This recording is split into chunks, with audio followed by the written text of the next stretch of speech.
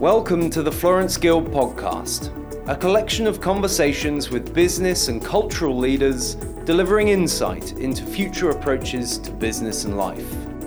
Through conversations in an array of styles, from salon talks to lifestyle events, through to intimate facilitated lunches and dinners, Florence Guild promotes encounters, satiates curiosity, and allows insight into future approaches to business and life.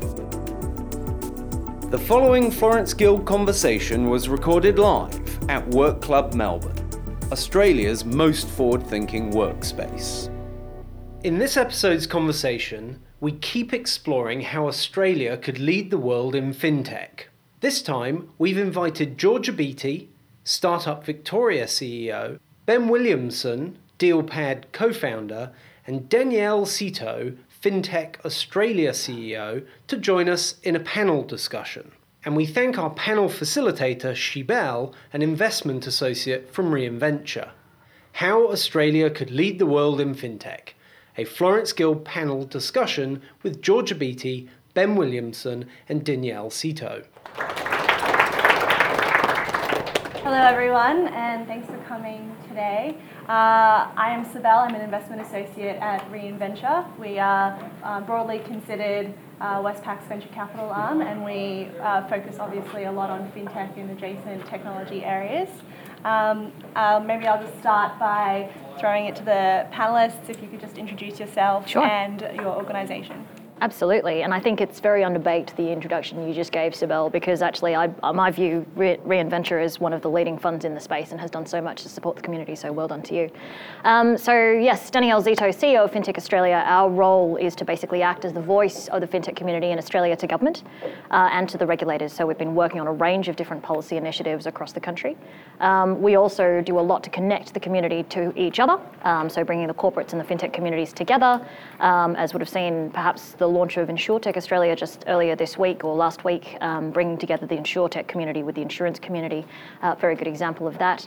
But also a lot of connectivity externally. And I'm going to call out in particular, we've got a very handsome man sitting over there, Sebastian from Fintech Uruguay, so definitely have a chat to him later. But it's events like Intersect Festival, where we hope to bring some of the world's leading thinkers, some of the world's leading doers together around all things fintech, which is a very broad church. So that's enough from me, and I'll hand to Georgia, another very significant player in the ecosystem.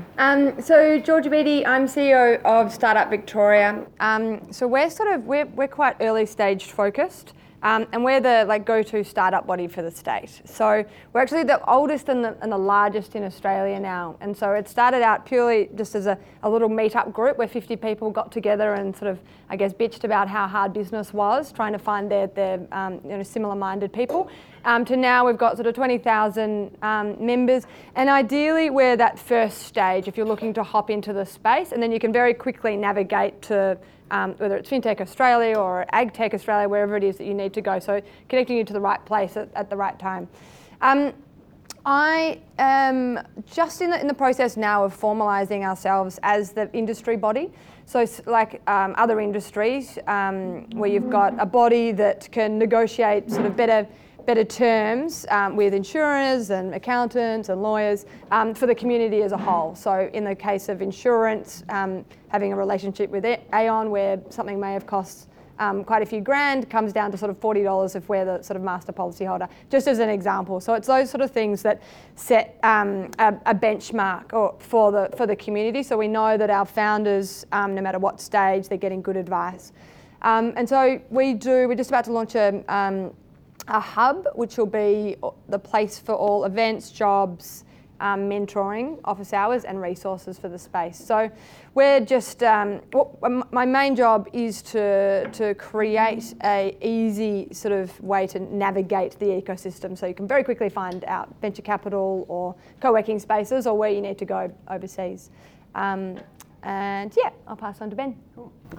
So Ben Williamson. So I've started out as an accountant, and for the last sort of decade been in high growth businesses and startups, and about 6 months ago I left a contract role with PwC to start Dealpad. So talking about crowdfunding, so Dealpad's effectively almost crowdfunding as a service for incumbent advisors. So we provide the technology for the larger players, the people who are doing $50 million transactions and more to be able to come down and service the high growth, earlier stage businesses and it still make financial sense. So we're sort of 1 mil plus in terms of cap raise, and we launch next month. We've got some good early traction, good funding, but still going through growing pains, obviously. Do you use any crowdfunding models? No. Yeah. Not yet. Thanks, guys. I want to start with Danielle, just to give a brief kind of overview on how fintech is disrupting financial services and what are the kind of trends you're seeing in market. Yeah, sure. And actually, I would have loved you to answer this question because Reinventure has a wonderful thesis on this. But certainly, we are seeing a lot of change in financial services. So everything from the consumer-facing end, where there's huge amounts of innovation using greater availability of data to customize, tailor, optimize the way in which things like risk is priced. All the way through to the back end where, again, data, artificial intelligence, blockchain technologies are completely changing the dynamics and the cost dynamics of how you're setting up a technology stack and how you're actually building financial services businesses. And of course, with the work that's actually happening as well with the regulators, it's becoming much clearer as well how they're looking at these new ways and vehicles of structuring businesses to deliver these new types of financial services. So there's a huge amount of innovation happening both at the edges as well as the core. I think what's interesting to observe Australia's position in this is that worldwide you tend to see a lot of innovation in things that are very consumer facing first. So whether it might be things like payments or budgeting applications or lending, consumer lending, certainly we saw that in Australia. But actually what's been really interesting to see is that Australia has evolved a very strong and emerging capability in areas like regulatory technology and compliance, or RegTech as they call it, things that are based on data, things that are based on artificial intelligence, wealth tech. I mean, Australia has the 6th largest pool of superannuation funds in the world for a population of 23 million. We're pretty darn good at asset management. And so again, there's a lot of technology companies that are starting to tackle problems in that particular area because again, huge amounts of cost overhead that comes with the compliance and the tracking and the analysis. And it's areas that have huge cost overheads that startups tend to tackle because obviously they can take a piece of that pie. So we are seeing innovation across the spectrum. I'm very excited in particular with Australia's capability emerging in wealth tech. But I'm also especially excited about the technology that's really starting to evolve in blockchain. And particularly here in Melbourne, we're seeing a lot of activity in the space, whether it be through the Melbourne Blockchain Centre, the launch of the RMIT Blockchain Hub, the fact that we actually have like a very significant Chinese blockchain delegation coming at the moment, and the growing conversation between Australia and China, which is undoubtedly one of the world leaders in, not one of, they are undoubtedly the world leader in blockchain. So I think those are all areas where Australia is starting to put a stake in the ground to say, we've got some fantastic fintech companies that are targeting all sorts of ends of the spectrum there. Great.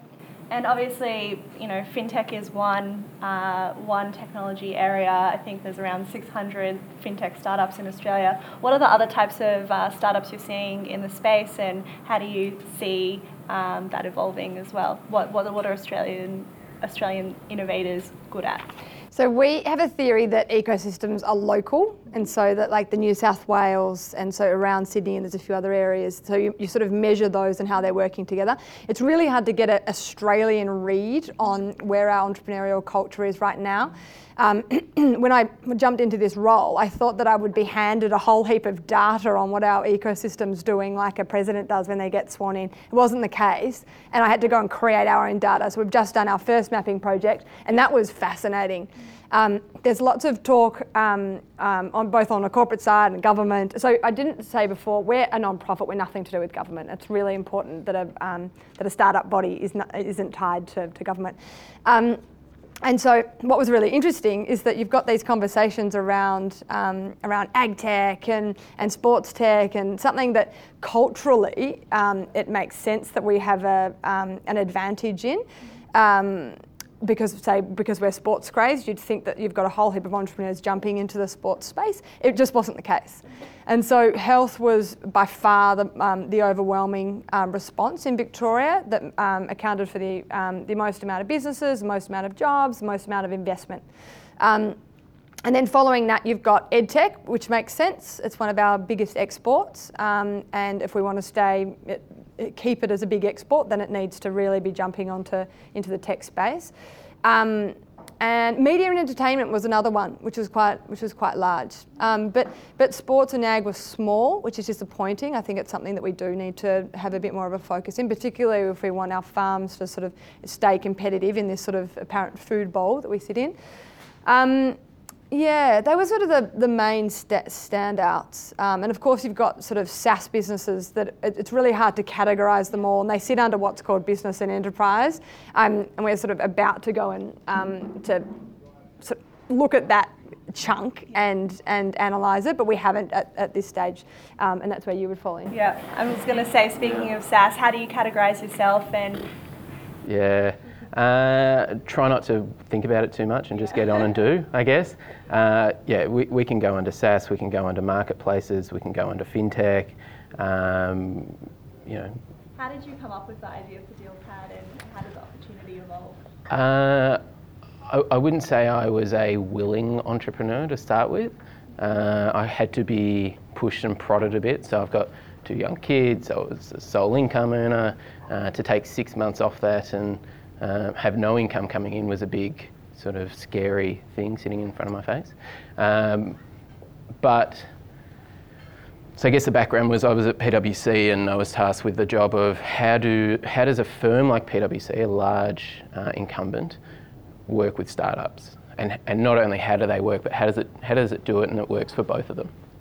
So, average charge out rates of $500 just don't work for startups, especially like at the lower end. It's never going to work. I think we did I did one job as a litmus test, which was for a guy named Joe Hanna, who's a great guy in the startup space, and he needed a AC grant audit done.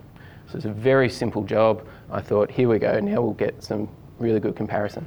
And I got it internally quoted at $5,000. I thought, got it, right? I found a little niche, it's a little start that we can go out. $5,000 was a great price. I was shocked. I thought it would be 10.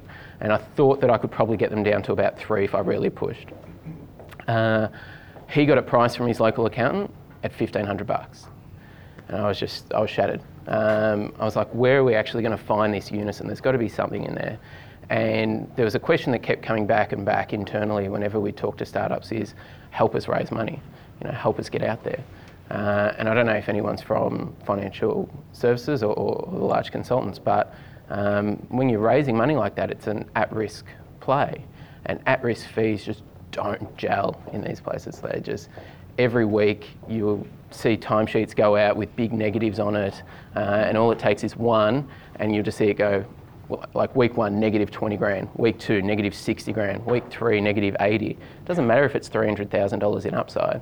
You've just got partners sitting there looking at these numbers. So that's kind of what we set out to solve. And really for us, it was about how do we connect investors who are looking for startups to the startups that they want to see.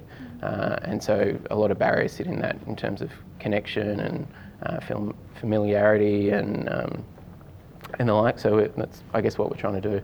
And I pitched it to PwC and they said, look, we really want to use it, but to be honest, we'd stuff it up.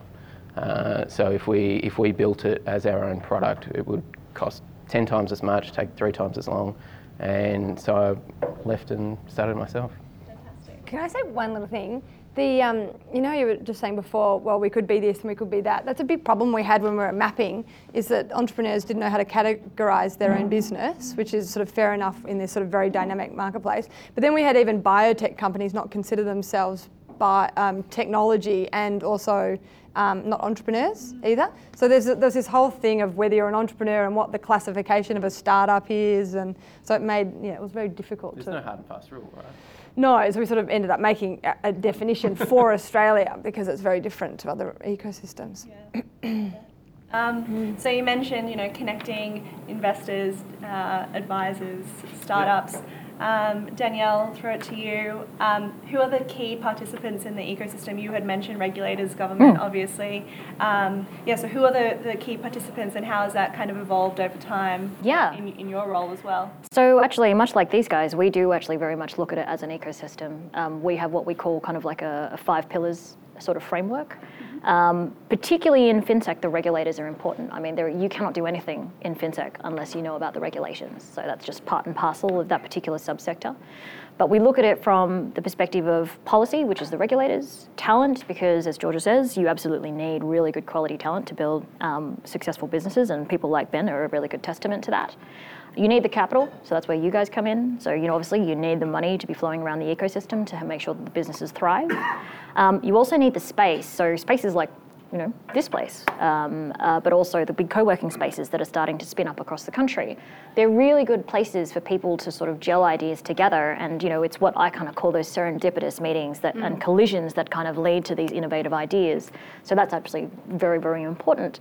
And then the other one, which I think many people forget about when you're talking about ecosystem, is customers. Customers are the absolute core of a successful startup business. If you have no customers, you have no revenue, you have no business.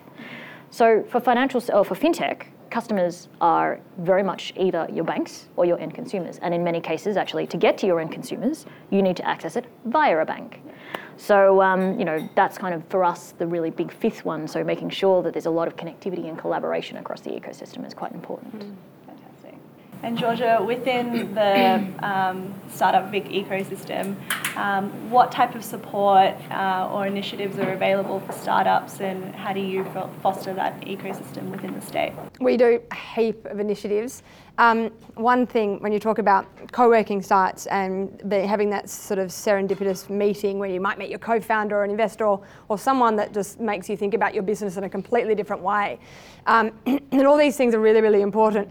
And I didn't mention before, but I had a company that I exited early last year, and it was actually a manufacturing startup. Don't anyone go into manufacturing. My first customer was actually in Japan. I made like a single serve glass of wine.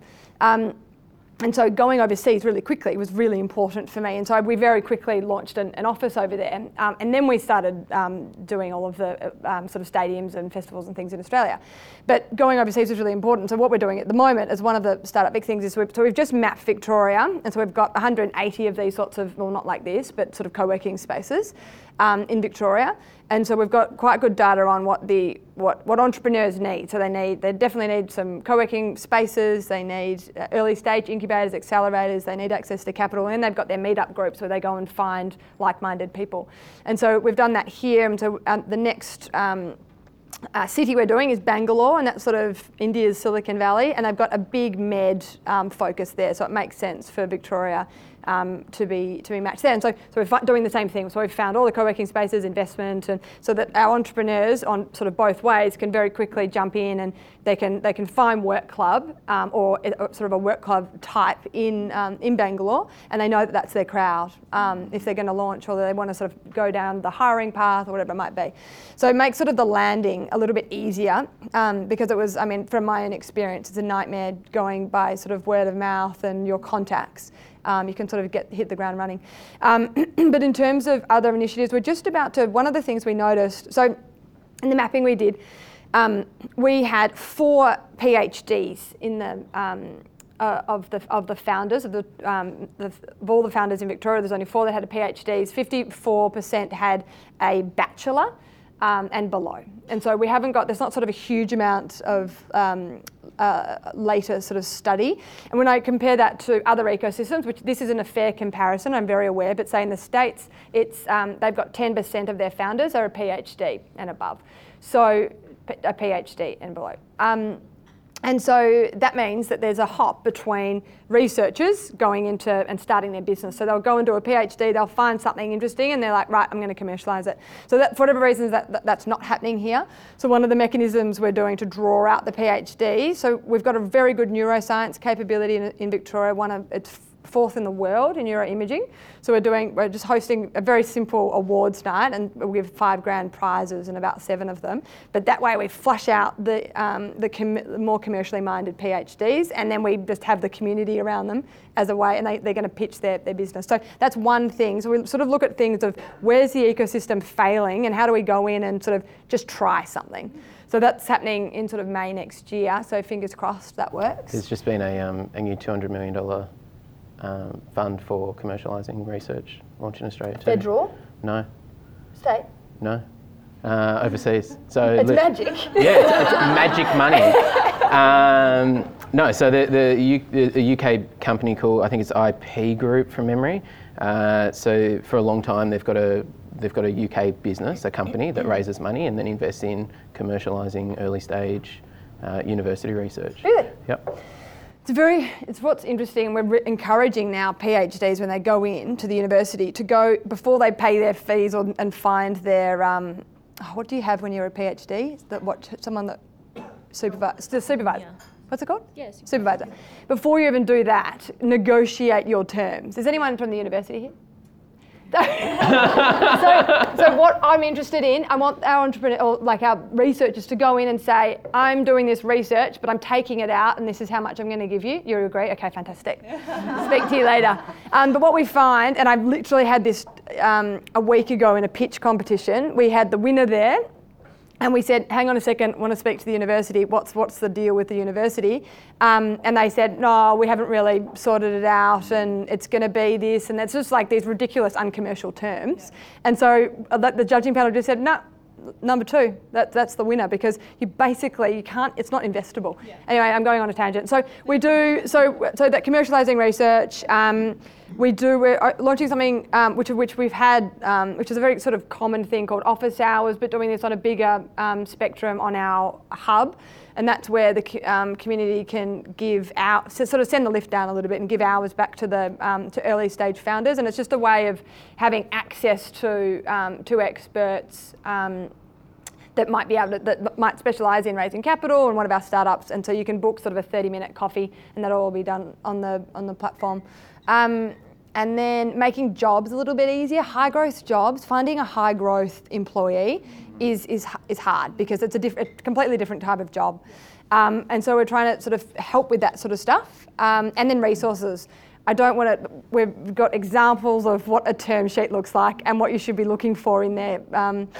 What does a 4-year vested partnership agreement look like? Don't give away half of your equity before you even started the business. There's really simple things, just being just a consolidated resource for the community. And I mean, this is an open resource. So if you've got something you think that our community needs to hear about, then I'm all ears and really welcome your contribution. Fantastic. Great to hear that there's so many things happening, at the national level and at the state level. Oh, we don't have to do anything at national because they do it all at state. It's great. Ben, how have you, benefited or used any of the initiatives available to you, and how do you feel about the maturity of the ecosystem as a whole, and whether that's had any effect on the success of your business? Yeah, look, I think that that's a big, meaty question. So personally, having been involved in the ecosystem for a little bit, so I've been a mentor at Melbourne Uni's Accelerator for the last couple of years. So I guess I've been fortunate enough to see a lot of activities and meet people and go through it in a bit more informal a way. But I think it's paramount to make use of this stuff. Like I was able to, we just did a small cap raise ourselves, and I've got decent exposure and experience in capital raise, and hopefully that would be the case. But I've done a half a dozen or more deals, and I was able to do things like the contracts myself.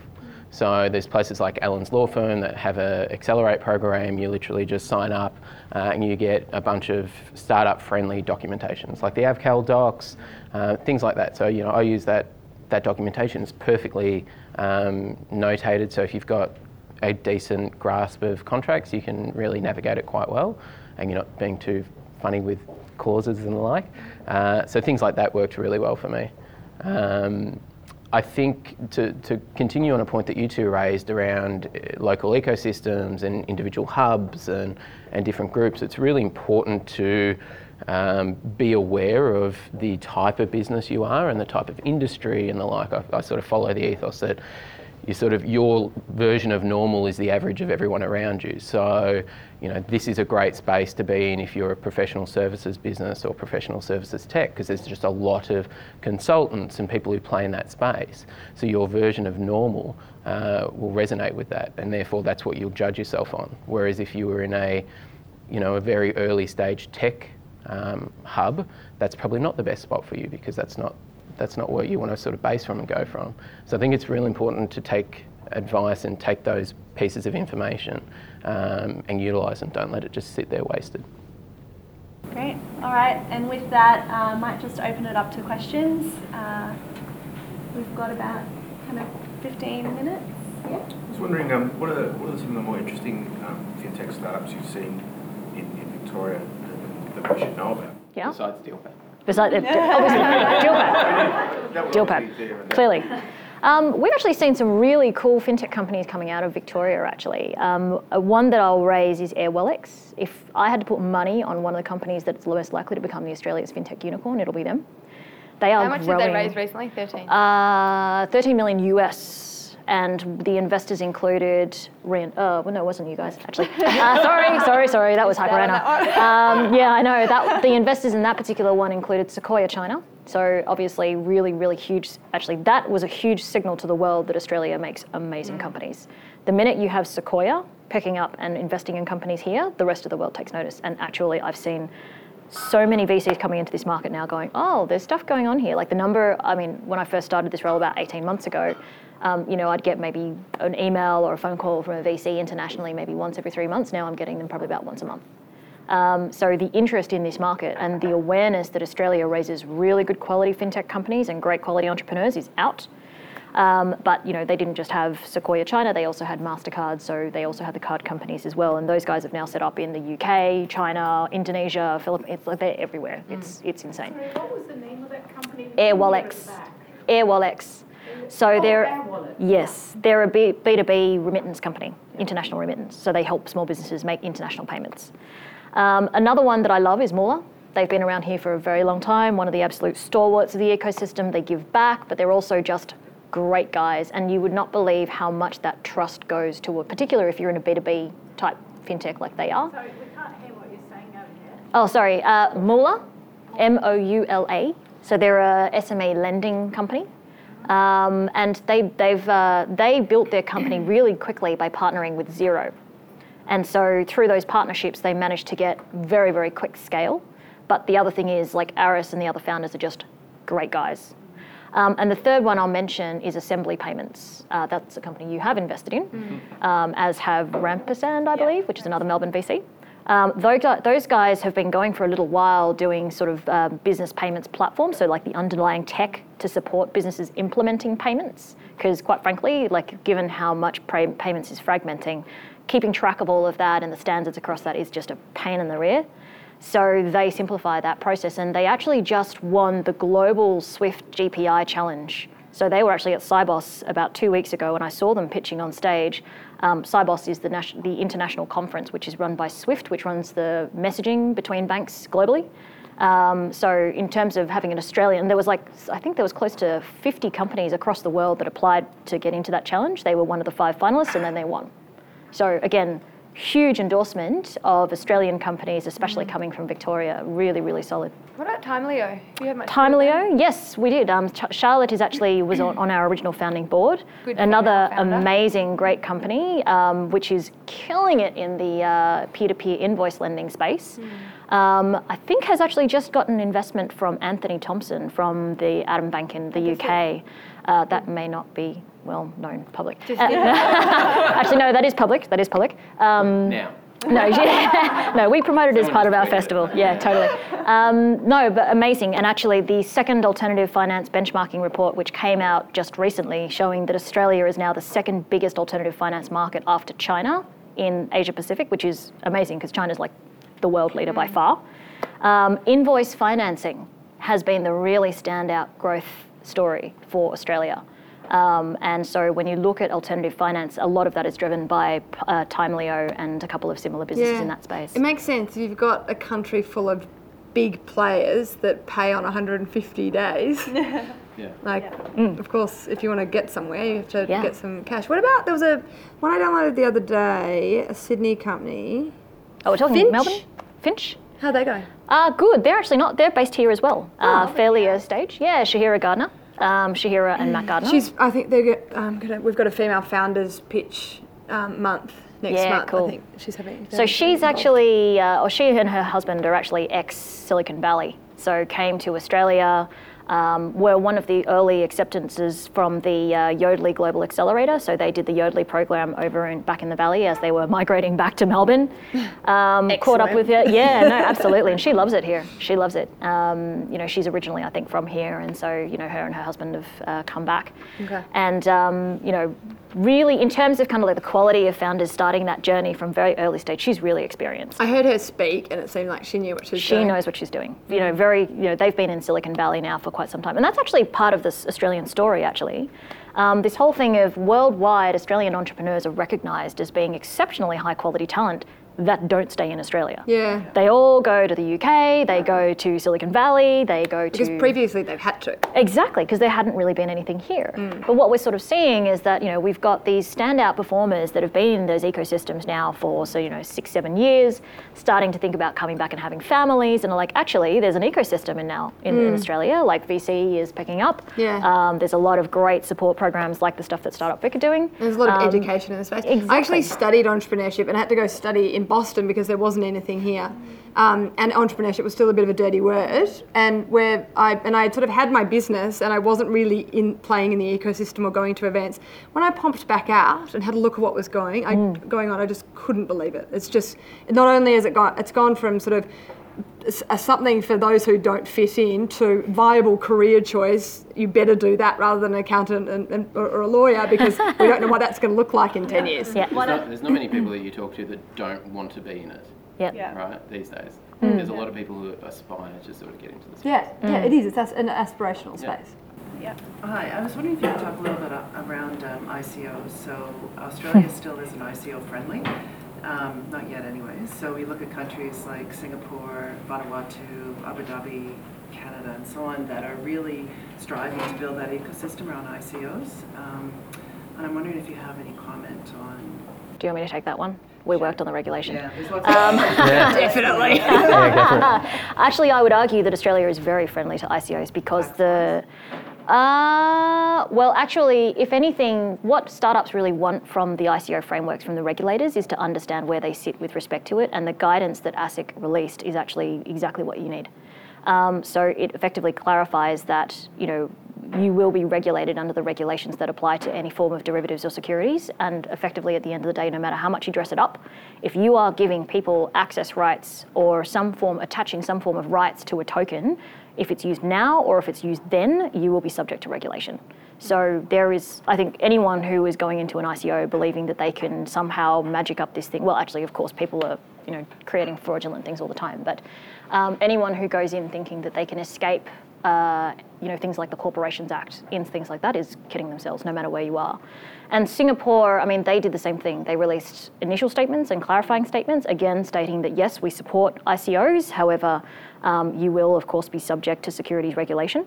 And the one thing that they've done, which I commend probably more than they've done as obviously here in Australia, is actually allowing ICOs and people running ICOs to operate within their sandbox. But still, having a sandbox pathway, you will still end up being regulated at the end of it.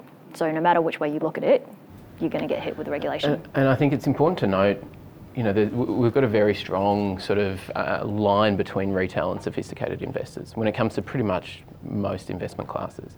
There's lots of legislation and rightly so around real estate and how that gets sold, lots of legislation around shares and when you're raising money, who can you raise from, at what amounts, et cetera, et cetera. We've got crowdfunding that's coming in, which is good as well. But I agree. I think it's a perfect thing that ASIC came out and said, this is what we think of it, and to give it some really good context, because whilst it can be great, it can also be very bad. There's very easy, if it goes unregulated, for people to put a lot of money, a lot of their percentage of net wealth into it, and it can just go, like a lot of things. So yeah, look, I think they're doing a great thing, and I think you just, rather than pitching it against other economies, also just pitch it against the other asset classes in Australia too, in terms of how they're regulated. Yeah, because I think I've seen about 20 different white papers, and I would say that 19 of them did not pass the business model smell test. I would not touch that thing with a 10-foot pole. And to the fact that people are just throwing money into it because they invested in Bitcoin early, and so quite frankly, what they've got in terms of their net wealth now, given the price increase, is sort of just paper money. They don't mind just dishing it out everywhere, but at the same time, there is almost no return on 90% of the ICOs I see. There are some very legitimate companies. Powerledger, for example, I've known about them for a long time. They were actually going to do a cap raise before they went to ICO.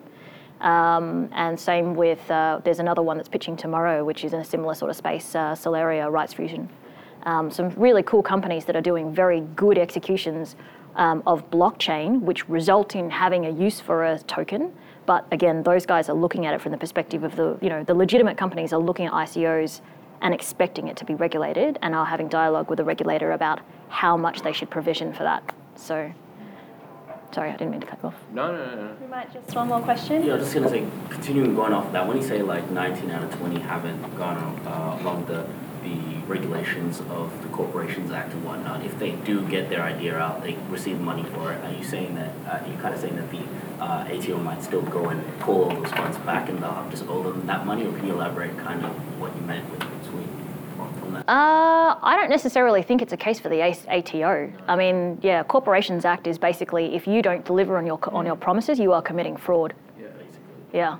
So it's not even a case of you owing people money. It's you Australian, will go to jail. Like it's AFP, it's ASIC, it's ATO. They're going to say, well, there's no legitimate case for a raise, so we're not going to charge you tax. We're just going to refer it to someone else. Early stage cap raising is very, very risky, And so, when you layer that on top with an ICO, like it can either add a level of risk or decrease a level of risk, but either way, you've still got that base. So I think, 19 out of 20 startups that you talk to are probably the same, right? Like you wouldn't invest with them, they don't stack. It's just another layer. Yeah. And it is kind of challenging as well when you have that extra dimension and the fact that you're actually investing in these ICOs through another cryptocurrency, which again, at the moment, or at least until recently, had almost no tax status within Australia as well. So you're kind of, it's a very strange, interesting new world for the regulators. So maybe just a practical thing. So if you're looking at issuing an ICO, maybe look at who are the players in the space at the moment. Like I know Alan's law firm did the Powerledger one, so go talk to them. If they're not going to represent you because they don't think it's good enough, maybe have a look at your product. But also, if you're looking at investing in one, have a look at who's attached to it as well, right? Because they'll get a fee on it, but they've got a lot more to lose if it's their brand that gets tarnished as part of it. So players like that are really good in terms of a proxy sort of DD on it. So we have most of the top law firms working with us on the ICO space. So Allen's, KWM, K&L Gates, Baker McKenzie, etc. And in fact, Baker McKenzie will be doing a session on it tomorrow morning as part of Blockchain Day. And I think K&L is also going to look at it in the afternoon. And then we're going to be talking a little bit about the broader case for a digital Aussie dollar in sort of as against some of these things that are happening at the moment with cryptos. Yeah. All right, I think that's all we have time for today. I want to just thank our panelists. Big round of applause.